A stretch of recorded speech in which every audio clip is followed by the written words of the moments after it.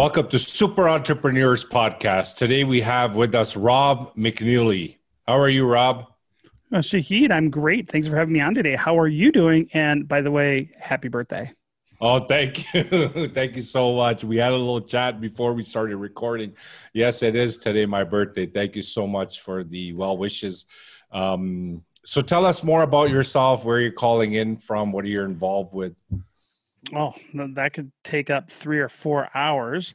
The short answer is I currently live in Salt Lake City, Utah, though I've been living out in the Western United States for about 20 years now. I've lived in mainly in Colorado, Utah, a couple times in Wyoming, though I'm a born and bred Midwesterner. My wife and I are both from Michigan, the Detroit area.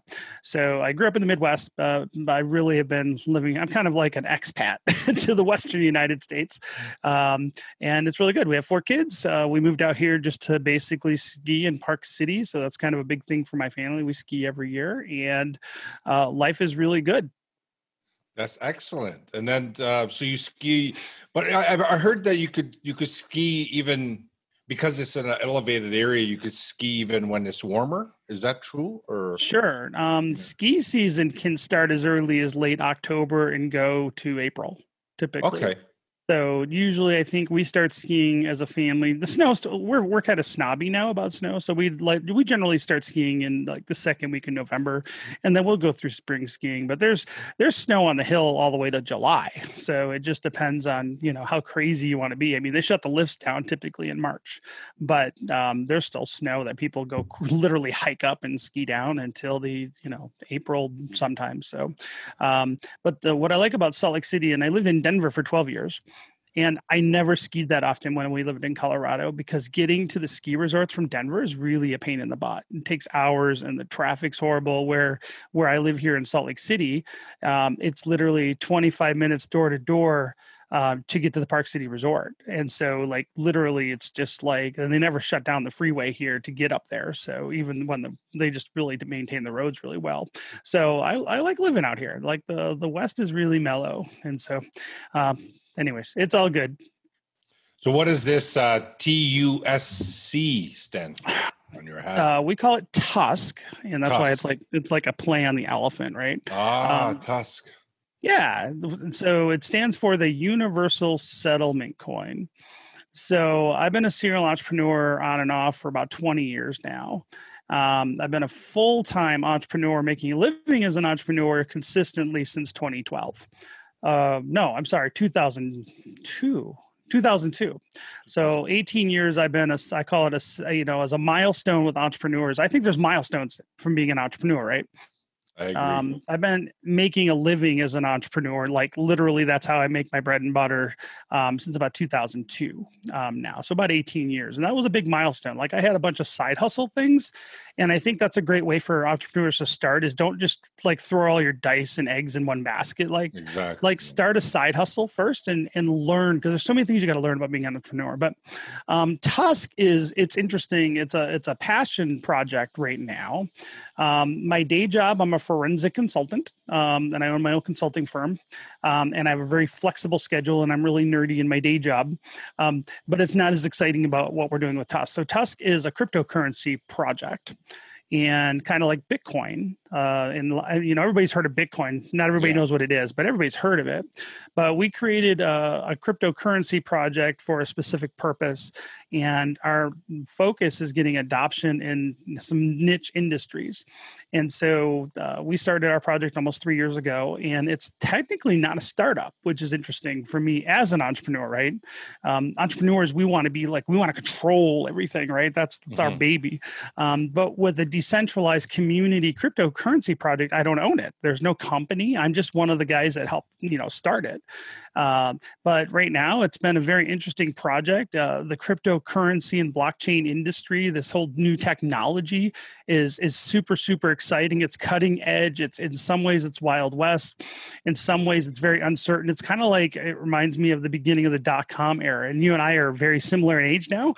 So you and I remember that time period probably, right? Back in 1998, 1999, we're just getting email addresses. Setting up websites. Exactly. And so it's that kind of excitement. And, at our age, being old men like we are, right, it's nice to get excited about something. And so I've been working for almost 3 years on this project for no pay. And I'm blessed that I make enough of my day job, so to speak, so I can, spend a lot of time working toward this other project and getting it off the ground. And so I think that's been really interesting, is that I don't control it. And so I think that's the one thing with like these, there's a term in the industry called decentralized. And what I like to tell people, what does that mean in cryptocurrency kind of parlance, is that we're somewhere between a cross between like a co-op and a nonprofit.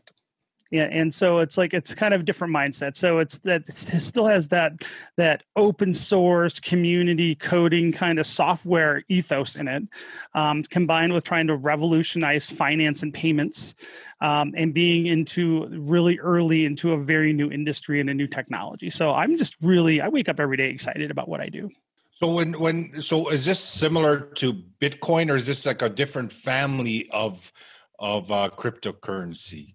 It's a different family. I mean, cryptocurrencies all have like a similar way they operate. I mean, there's different kind of central code bases. So there's like, as far as I know right now, there's about 3 to 4 main code bases that every crypto asset's based on, and basically people copy and paste and modify.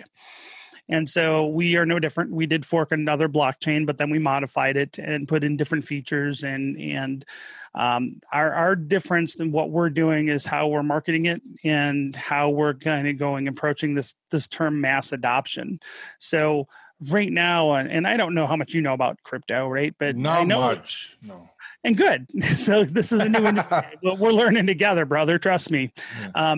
But with cryptocurrencies, there's a lot of unknowns right now. Right now, it's so early into this industry. It's like we're like in the dial-up modem stage with cryptocurrencies. It's where we are right now. And so if you think back to the late 90s, that's kind of where we are. And so if you could look back right now with what you know of the last 25 years and go back to the late 90s, you can imagine remember what websites look like in the late 90s compared to what they do now. Yeah. And that's where we are with this technology. So you still come across those websites here and there, like for maybe a blog article or something, you'll come across that website. It looks so DOS type. No graphics and just, content. I like that actually. Yeah. I really want like a Giphy, flashy GIF. You got the auto play on the music in the background. Those websites those are the ones that I could build. I can't build websites nowadays. They're too complicated. But with the cryptocurrency, where we're going right now is that it's a paradigm shift with how finance and payments and banking are going to be. This is just like what what the internet did and the World Wide Web did for e-commerce and retail in general, which we're still seeing that shift. That paradigm shift is still happening, right? With Amazon, taking over everything. But what you see now, the same thing is happening with payments and banking and finance. And so that's what these technologies are basically restructuring globally. And so it's going to be painful for a lot of people. It's going to be interesting for a lot of people. I think a lot of wealth is going to be generated. And I think a lot of people are going to be losing wealth if they're into the old legacy system long term. And I also think that there's going to be a lot of liberation happening from what we're seeing with the cryptocurrencies and blockchain technologies. So with cryptocurrencies, there's so many different models. Like you're saying that yours is a basis on something, right? And there's some that are based on whatever the category is. Yours is under what kind of category does it fall under? Your crypto. So we're focused as a payments project. So we're focusing on just doing payments. We're not doing anything.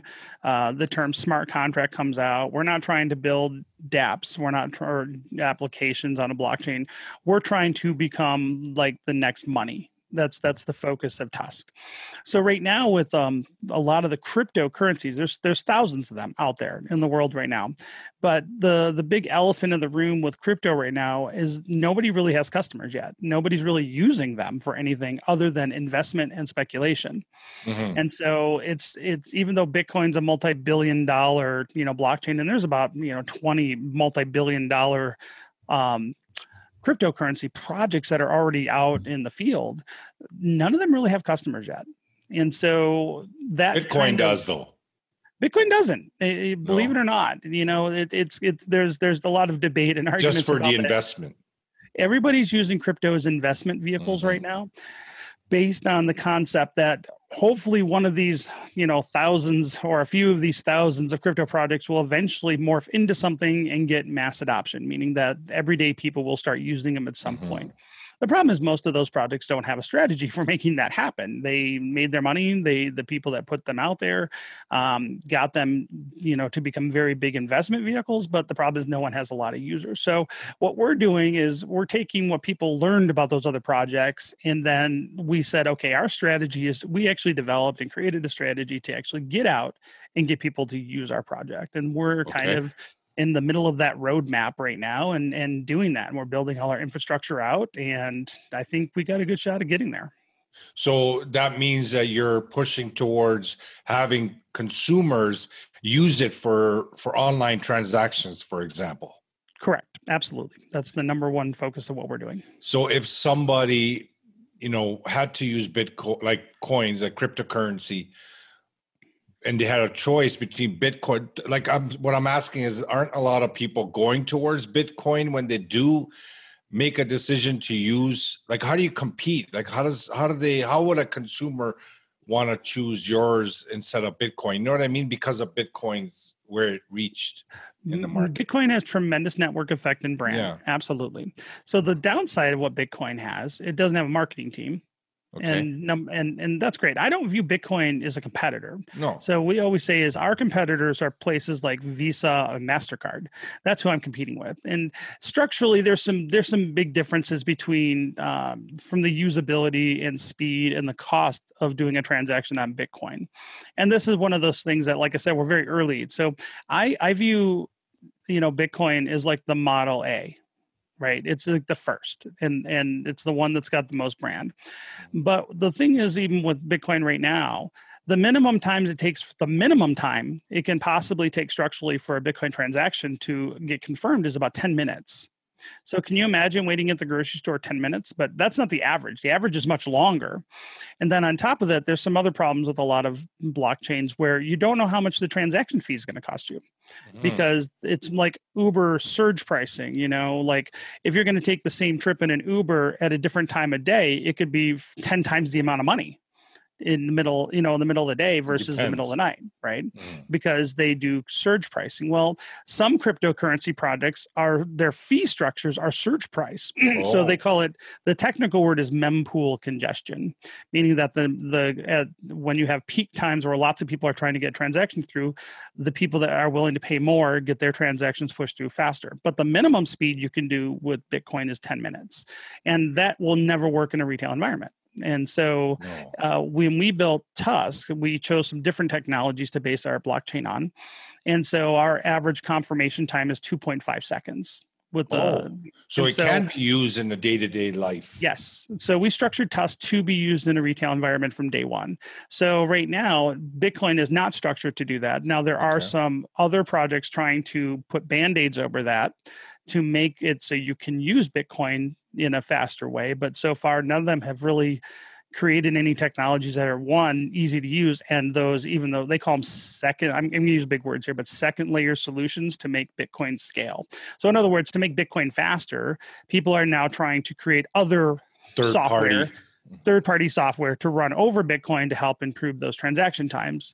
It doesn't really fix the otherwise structural problems that are in Bitcoin. Now, I'm not anti-Bitcoin. In fact, I've got a lot of money invested in Bitcoin.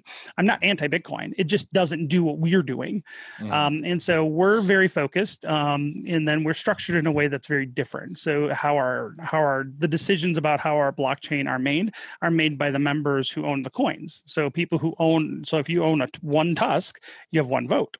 And then decisions are made via proposal and they're voted on by the community. You don't really have that in Bitcoin. The decisions about the Bitcoin network are made by the people who run it, are the miners. And so we're just very different how we're structured. And in addition, we felt that we have a funding mechanism built into our blockchain. So the transaction fees and the rewards that the miners or the people that run our basically the people that run the servers that run our network get paid to run the network. They get a little piece of every transaction that goes around. But another little piece of that transaction fee and the block rewards that go around for those confirming those transactions get divided into paying into a pool for charity. And then there's another pool to pay workers, and there's another pool to pay for marketing. And so we felt that to get adoption and get people to really use our cryptocurrency over, say, another cryptocurrency, is that you need to do outreach and do marketing, and you need to hold people's hands, and you need to do education, and you need to do actually advertising, which something Bitcoin doesn't have any of those features or structures. So one of the things that we feel that there's been no real cryptocurrency out there that's been adopted by the masses is because most of the big cryptocurrencies don't have a process or a mechanism by which people can get paid to promote. And there's no central body, and that's a feature. Or some people would say that's a feature of some of those blockchains, but there's no group that is in charge, and there's no group in charge of Tusk either. But there's a group that supports it. So, like the community is in charge, but we do have like a little more organization than some of those proof of work blockchains like Bitcoin. So you said it's 3 years old, correct? Correct. And how do you scale? How do you know the growth in the last 3 years? Is there a way, I guess, the number of coins that are mined?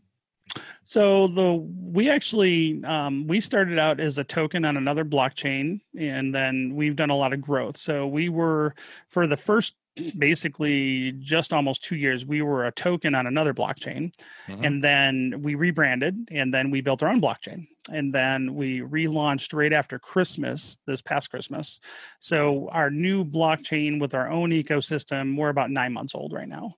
And 9 months. 10 months old. I think we're going on 10 months old right now since the launch. But the project's been alive since almost 3 years now.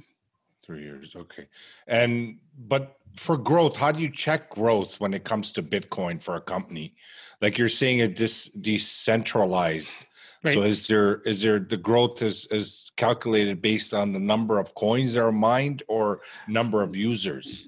So I think, it's I guess the question is, they're asking, what are the key important details? What are what are the main indicators of growth? So for us, we're looking at it. We have milestones that we're trying to reach. So we have infrastructure milestones that we're reaching. There's partnership milestones that we're reaching. The number of wallet holders can be a factor. The market cap of the entire project can be a milestone.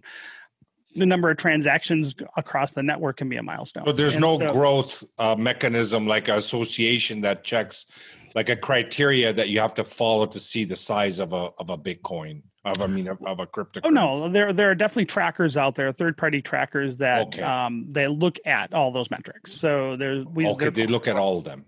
Yes. And so, there's, I guess the thing is we're so early, everybody's trying to figure out what are the important indicators.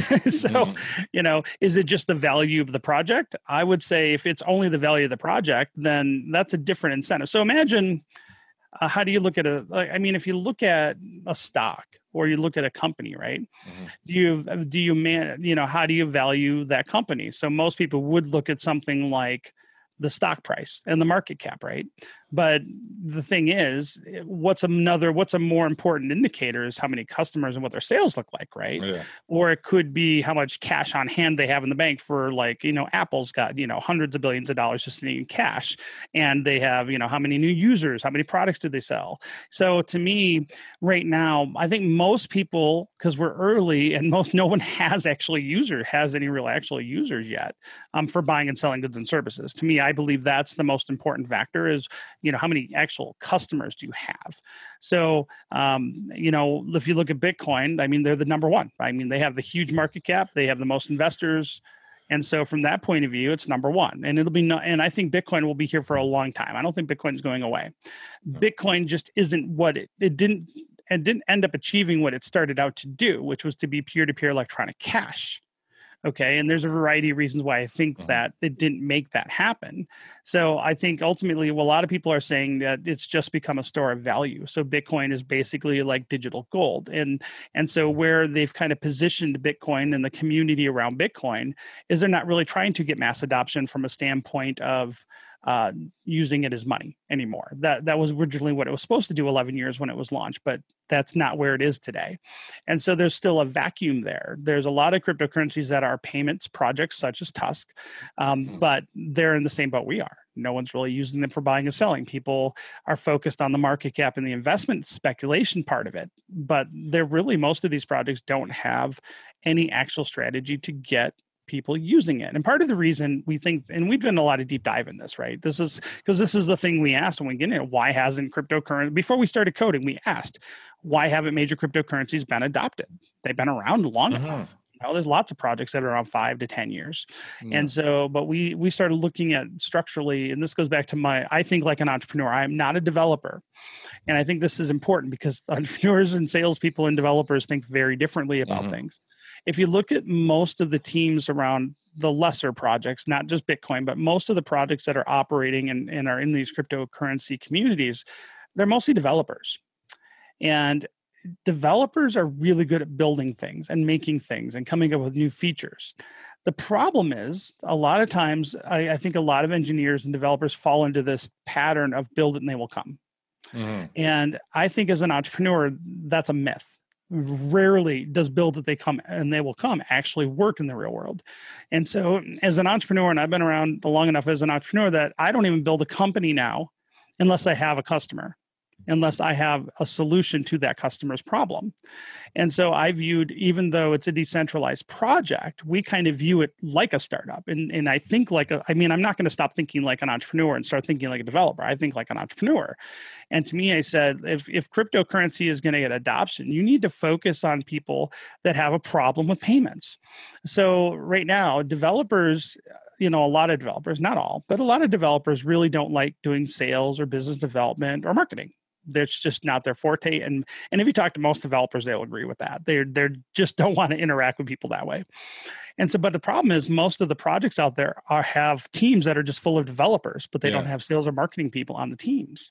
So that tells you a couple things. One, if you don't have sales and marketing and business development people on your team, one, your team probably doesn't value those functions very highly. And two, those functions are not likely being performed. Yeah. And so when we developed Tusk and started, asking people to come on as advisors, we started picking people that were consultants and marketing people in addition to developers, because we feel they're equally as important. Good mix. You have to have a good mix. In fact, we have an indie film producer director on our advisory team because we're going to be doing a lot of viral video because it's a huge, it's a great way to get the word out and educate people. And I felt that was so important that we brought someone at the advisor level to our project that understands filmmaking. And so we're going to do things differently as how we're approaching doing outreach to people. And then we said, look, if you look at like crypto and Bitcoin, for the most part, at least in Western countries, crypto doesn't solve a problem for most people. If you think about it, it's more expensive. There's a learning curve. Things like Bitcoin, they're inconvenient. It takes longer to transact. It's expensive to transact compared to like other payment options. So if you think about it, in the West, we have plenty of payment options, right? We have not only all the credit cards, but we have all these third parties.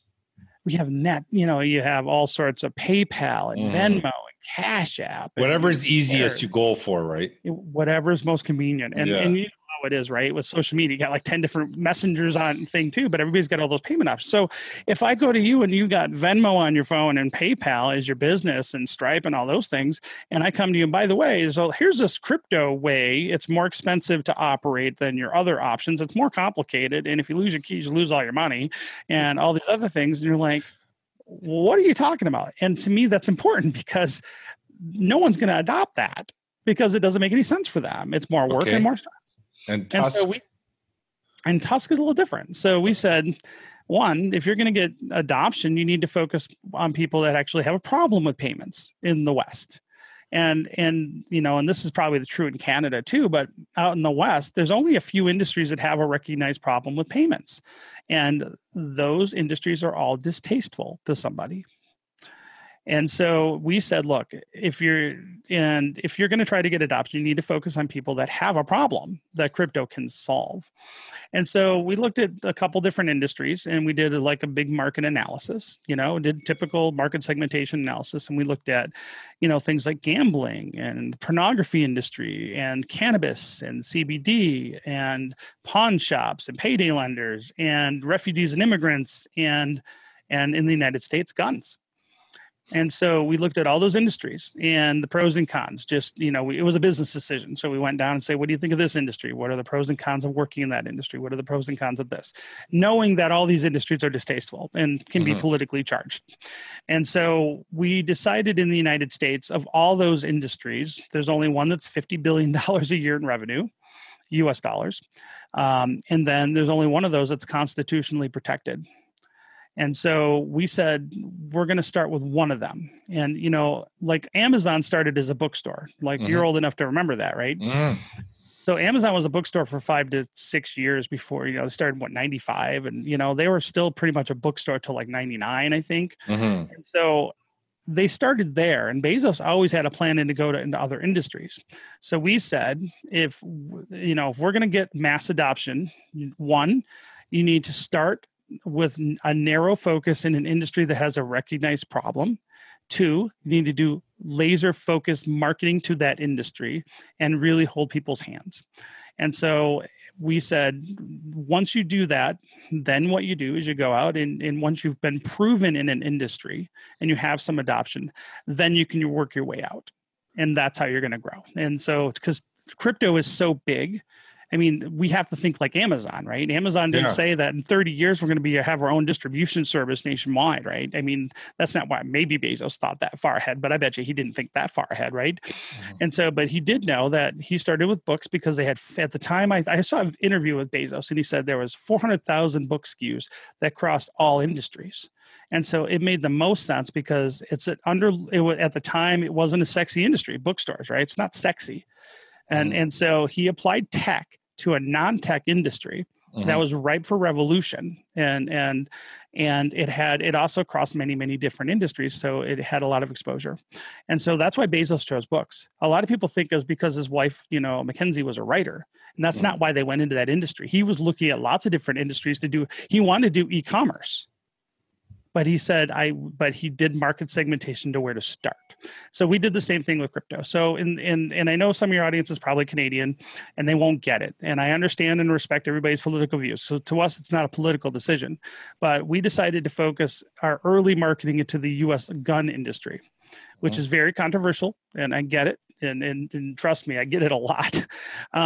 But it has the best chance of success for what we're doing, because one, there's a lot of regulatory risk out there with working in things like cannabis. So like in the United States, cannabis is still, it's not like in Canada, right? Yeah. Like here, cannabis is a great industry too. It's a big industry, but the problem is it's still federally illegal in the United States. Now they're working on it, but it still is. So there's only, I think, 10 or 15 states that have full legalization for recreational use now. And I know a lot about that industry anyways, because I used to live in Colorado. So, and so I do know a lot about that industry, and we did look at it very closely, and and it's funny because most people in the software world tend to be a little more politically, a little left leaning, right? So they're more friendly to cannabis than they are guns. But if you look at the regulatory risk around that right now in the United States, if you start facilitating transactions, now this is a gray area. Like, it's not a guarantee that it's illegal. It's because it's just necessarily not. But if you look like you're, supporting transactions for cannabis dispensaries, and the feds decide they don't like what you're doing because you're crypto, they can come after you for money laundering and drug trafficking. And so and I understand that's a mild risk or a small risk, but it still is a regulatory risk. And like I said, I think like an entrepreneur. So you got to look at risk mitigation. And if you look at like things like cannabis and pornography and some of those other things, they're not constitutionally protected in the United States. So there's lots of hoops around all those industries. And the same thing, and you look at the pornography industry or the adult film industry. Right now in the United States, people are getting, there's a lot of conflation out there between pornography and human trafficking. So if you're seen facilitating transactions for what might be legitimate pornography that's, for adults and all that. And I'm not making a judgment call here. I'm explaining to you our thought process is that, there's more regulatory risk there too. And it could be regulatory risk from the state environment, not because remember, we have 50 states that all have their own different laws as well. And they have different laws about, obscenity laws. And, so we said of all those industries that are distasteful, we need to start with one of them because no one else has a problem that crypto solves. So we decided to focus on the gun industry first. And probably the next market is also CBD. So CBD is legal in all states now, but they still have a payments problem as well. And so CBD isn't the same thing as most, the cannabis that has the THC in it. And you probably know more about this than I do. But so we decided to focus on the US gun industry. And then we did that's kind of how we came up with, which market to focus on. And then before we ever started coding, we started talking to the industry. Started talking to retailers, manufacturers, distributors about their problems and explained to some, because most of them have never heard about crypto and they don't understand anything about it. But right now, the US gun industry in the United States, again, it's about $50 billion a year industry. It's not tiny industry. It is constitutionally protected, though there are different state level gun laws all over the country. The federal government doesn't regulate how guns are purchased as far as payments. So in the United States, they do have uniform background checks with what they call a Form 4473. But right now, there is no regulation about what payment method you can use. So the problem with the gun industry is that the banks have decided upon themselves because of politics that the gun industry is a red flag industry and they won't do business with them for the most part. So right now, if you look at the terms of service in like PayPal and Square and Stripe and Cash App, they prohibit the use of guns. And they also usually, most of them prohibit the use of cannabis and stuff too in adult industry. So guns are kind of lumped in there with those, but the guns are still constitutionally protected. So if you wanted to go buy a gun in the United States from a heavily regulated lawful retailer, and that's who our target market is heavily regulated lawful retailers. We're not trying to do illicit guns or mass shooters or any of that stuff. Using crypto doesn't change the fact that they still need a background check. None of that. So they'll still have to go through everything strict background. The only thing that you're providing is just the ease of the transaction, which they're going to manage no matter what. They're going to get that gun no matter what if they qualify. If they qualify. Just make it easier for the transaction. Well, right now, I mean, this is the numbers. So like right now, if you're a lawful regulated gun retailer, there's 55,000 gun dealers in the United States right now that have a federal firearms license. They're called FFLs. Right now, they can't use any third-party payment option because of the terms of service from those providers. So they're locked out of all those third-party things. They can't use Shopify. They can't use Salesforce. They can't use PayPal, none of them. And so on top of that, they have a hard time getting a checking account because there's lots of banks that won't even do business with them. So we had one gun dealer I talked to, again, during our research, that they went to 7 banks. They got their government license and went to 7 banks. They had perfect credit. Banks said, we're not interested in your business. And so the only reason they got a checking account was because they knew the manager of what branch and they pushed it through for them. And then on top of that, not all credit card processing will allow guns either. And so one of the other things is that there's only a couple of credit card processors out there that will do gun related type of transactions, but they charge extraordinarily high fees. So we're talking anywhere from 3 to 6%. And on top of large monthly maintenance fees. On top of that, they have no chargeback appeals because they're considered red flags. So if let's just say someone bought a gun and it was like a $5,000 gun, and guns are expensive. Like a lot of people think that that guns are like a redneck thing, right, in the deep South. But the fact is most people that are really into guns have a lot of money because guns are expensive to shoot and expensive to buy. And so what happens is, say you buy a custom ordered gun and it might take 6 months to a year to get a custom built gun. And what will happen is sometimes people get impatient and they'll do a chargeback and the banks say, no appeal, you're done. You lost your money. And so because they're red flag. And so what we did, and then on top of that, it takes anywhere from 3 to 14 days to, when you're using normal credit card processing, 3 to 14 days to get you paid. So we come in, and so with Tusk, it's only 0.5% transaction fee. You have no chargeback risks, and you end up having your once your coin transaction goes through, you have access to your coins. There's no waiting for the bank to deposit it a week later. And so, and we also say in the United States, like the industry, because of politics, and it is a political matter in the gun industry, it's very controversial. I respect people have very differing views on it. But in the gun industry right now, they're being demonetized by like Silicon Valley. You're seeing people on YouTube that are influencers being demonetized and having their videos struck down and things like that. So we say that, the crypto payment system, I can't shut you down. There's no way that we can shut you down with Tusk. So if you're a merchant taking Tusk and accepting Tusk, you can't be shut down when a bank changes its mind and all of a sudden doesn't like you. And so just on the merits and the numbers, crypto payment solutions are far superior in this market and solves a lot of their problems. And so that's how we're approaching kind of getting crypto out there, much like, a startup would, but even though we're not a startup. So being controversial and, all the issues that are coming from gun usage and the future, you can tell that it's going to be more and more restricted, less open about it. Is that still okay for you guys to be going in that industry where eventually it might just become, not allowed, for example? So again, regulatory risk. So I don't believe that's going to happen in the United States. In fact, right now, and I do follow the gun rights legislation quite closely because it does affect us. One, you'd have to overturn the Constitution with a constitutional amendment. That's not going to happen. And especially with the makeup of the Supreme Court, you're watching the news these days. The Supreme Court's actually becoming slightly more conservative and more gun rights friendly in the United States. So I would see we actually might see some more liberalization of gun laws in the United States rather than go absolutely. And in fact, states like California and New Jersey are getting their gun control legislation that they put in under the Obama administration.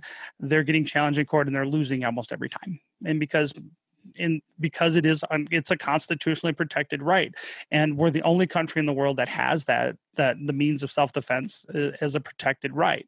And so even though the state level governments can try to ban things, almost every time when it goes to the Supreme Court, it gets thrown out and overruled. So I don't think that's going to be a major risk. And again, that's one of the reasons we chose this industry.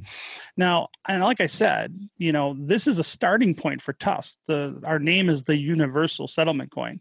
We're starting with the gun industry because they have a recognized problem. We're not stopping there. We're kind of looking at we're going to get traction in this space first and then work out to other industries. So we're not a stepping stone.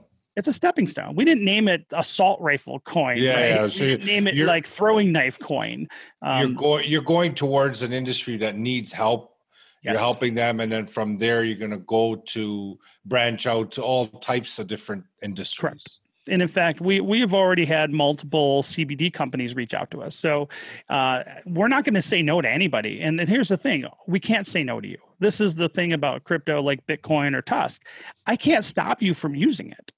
Like if you want to use it for whatever industry you want to use it for, I can't stop you from using it. I don't have the power. There's nothing in the code that permits it. Right? There's no off switch. That's the thing that with PayPal or even bank accounts, they all have centralized middlemen that have an off switch. There's no off switch with crypto.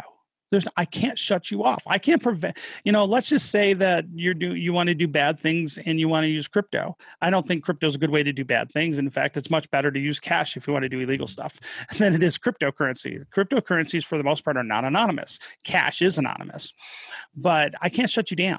And this is the difference, is that one of our taglines that we've been using is payments, not politics. Okay. The fact is everybody has a right to do payments, and it's up to you to follow the laws wherever you are. But ultimately, we believe that people have a right to do commerce. And so that's what we're doing. How would someone use Tusk? Is there an app that you just download from the App Store? So what we're doing so there's a couple different ways. So right now, like I said earlier, we're working through our milestones, and so we said between the first 12 to 18 months of launching our blockchain, COVID slowed some of this stuff down, but is building out our infrastructure. So we should have all the e-commerce shopping cart software payment gateways launched within 6 to 8 weeks. So we are finalizing a partnership with a company that is going to be integrating us into all their payment gateways for all the major e-commerce applications.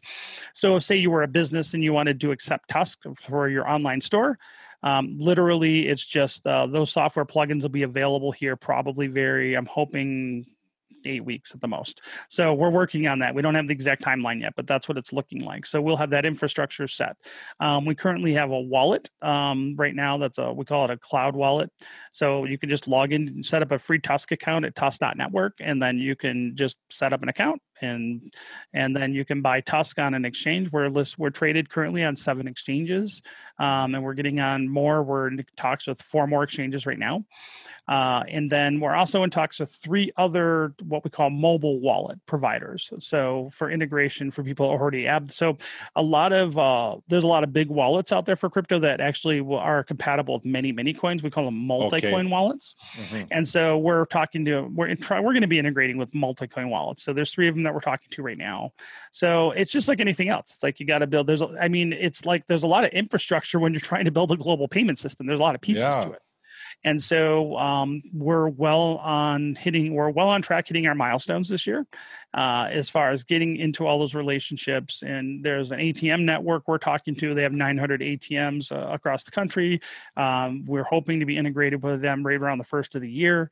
So that'll make it easier for people to either buy or sell crypto in real person. So the idea is with that relationship that we're nurturing, we go to a gun store and gun stores in the United States can be pretty big. Like some of the ranges, I mean, they have restaurants in them now. I mean, it's crazy.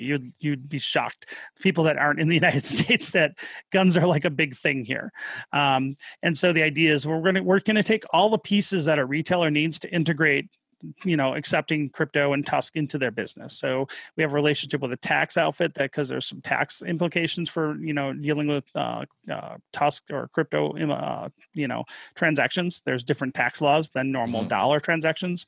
So we're bringing in the piece of how they handle the tax. Hopefully we go to their store, then we bring in the ATM, and then we bring all the software plugins. So there's all this stuff you got to kind of like dig out, and it's going to take us another year to get everything where we need to be. And we're looking at probably we have a pilot going on right now. We have 4 retailers already accepting Tusk. We're traded on 7 exchanges. My goal is within 12 months that we probably have 100 retailers accepting Tusk and probably be on another half dozen exchanges, and we're on track to do that. So I'm pretty excited. And we always like to ask guests on our show what their superpower is. What do you find that uniqueness within that you find that is super about you, that you got you to this place? Oh, that's tough. I've had the snot kicked out of me enough times, and I think that drives you. I think right now with Tusk and where I am in my own life. So I would say that as I've grown up, right, I'm 48. So as I've grown up, I've learned to become more patient. And I think ultimately, finding the niche. What I'm good at doing. I think there's probably 2 things that I'm good at doing. I'm pretty good at networking, and I think and building the relationships. But I think I'm pretty good at seeing the opportunities and strategies. So when I network, I try to look for how everybody benefits. Even with Tusk, if I'm going to go talk to some potential partner, I'm trying to focus on how I can help them work with us, and because I believe, I'm not saying I don't believe in altruism, but I would say that if people have incentives that are aligned with your goals, you're far more likely to have success than if someone's not incentivized. And I think there is some human nature that, and it doesn't always mean money, right?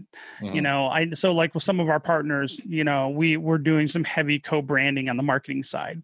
So they may not have a great marketing strategy or marketing engine, but they might have some, piece of technology that would be good to work with us.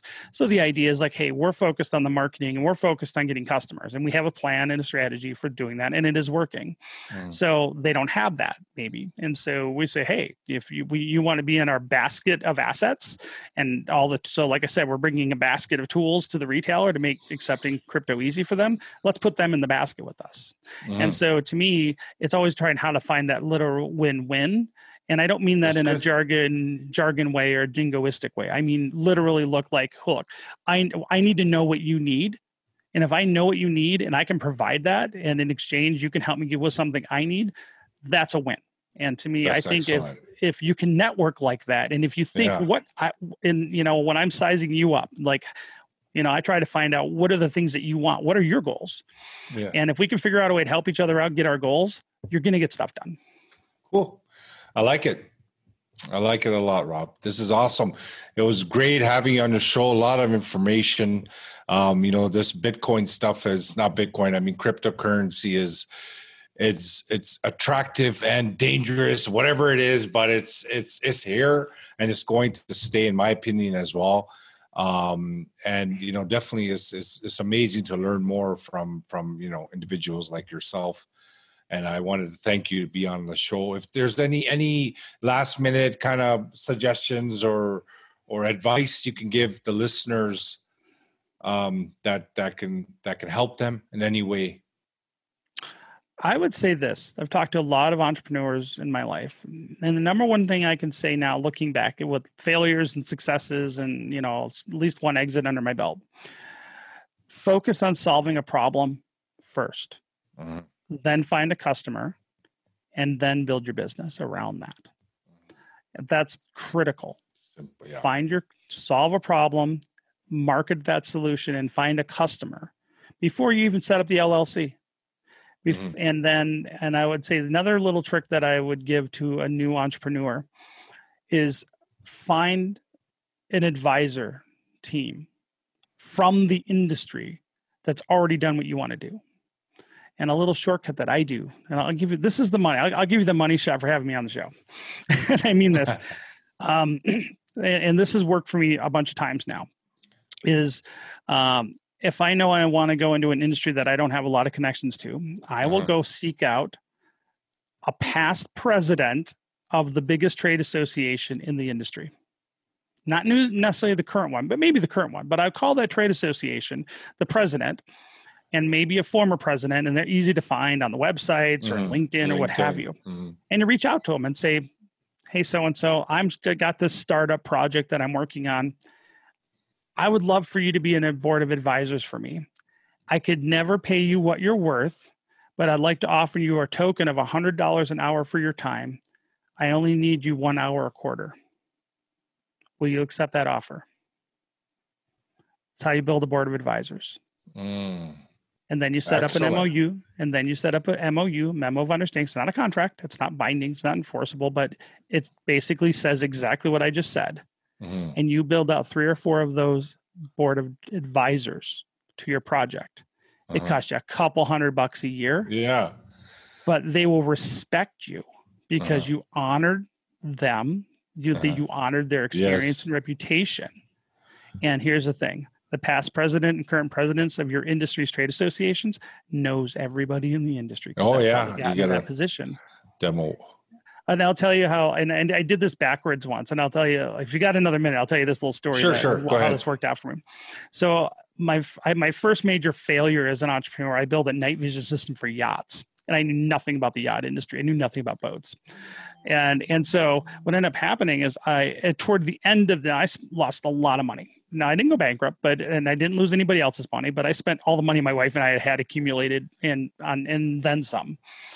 And so I learned about this thing, and I reached out to, now this is about the point where we're about to give up in the business because we hadn't got a customer. And I went and got, and this is probably a couple months before we went under. And I went to I did exactly what we said. I came in contact with some people in the yachting world, and I did that offer, and I got 2 of them. In fact, one was a leading yacht designer, one was past president of the major trade association in that industry. And we built an $80,000 system at the time. Now, this is like 20 years ago. And it was expensive, but I just thought this is the way to go. Let's just build this $80,000 system. It's great technology. And 2 weeks after the first, now this is at the end where I almost was out of money and didn't have any way to build a new system. I get a call after I did that deal. The first advisor called me and said, Rob, I go, yeah. He goes, you have an $80,000 system. I goes, yeah. He goes, do you have a $40,000 system? I go, no. Why? I can sell 2 of those for you right now. And we went out of business like a month later. But here's the lesson though. I had a board of advisors of amazing talent. I mean, these people are on the Discovery Channel. Like these are people that are famous in the industry, right? If I would have gotten that guy on early into my startup, he would have advised me to build $40,000 design and build a $40,000 system, and he would have been able to sell them for me. Of course. but I built the wrong one because I went the wrong direction because I didn't know. Mm-hmm. That's all right. Now you know. And now I know. But I can tell you, as an entrepreneur, that's the best way to not make costly mistakes and get well connected into an industry you may not be familiar with out of the gate. That's the money shot. That's amazing information. Actually, it's incredible. I never thought of that personally. So it's a great information that we can get for especially the audience. You know, if something might click, hey, I'm trying to do something. I'm trying to develop this. I don't know where to start. And this is a perfect place to start from this information. So I appreciate you sharing that. Well, here's the thing, though, and this is why this is important, is get someone from the industry. Like a lot of times you'll see startups have a board advisor and it's like a retired banker and some other retired guy from a different industry that don't know anything about what you're trying to do, but they just feel that having someone with gray hair on their board makes them look like they're going to get somewhere.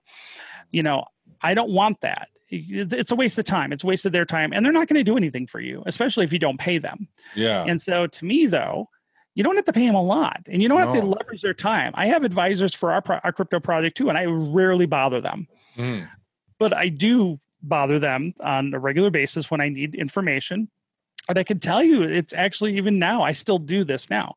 But I think the key is that you got to get the people on that, you know, have those connections and you got to leverage them in a strategic way. But here's the thing, if you're thinking about going in an industry, you know, and you got an idea for a solution, they'll either tell you why it won't work or will work. And it's not going to cost, it's going to cost you a couple $100. And I can tell you, if you pay a couple $100 to get a guy from the industry to tell you, these are the reasons why that won't work, but this is the way you can, instead of spending a year and a half of your life building something and spending all your money to find out that same answer. No, it's great. Thank you so much. This is amazing, Rob. Shahid, thank you so much for having me on today. I've really enjoyed our conversation. Yeah, it was really nice. Thank you so much. Definitely keep in touch. Your show notes will include all your links and everything if anybody wants to get in touch with you. And we wish you best of luck. And again, thank you for being on the show. Shahid, have a great day. Thank you. Yeah, you too. Bye-bye.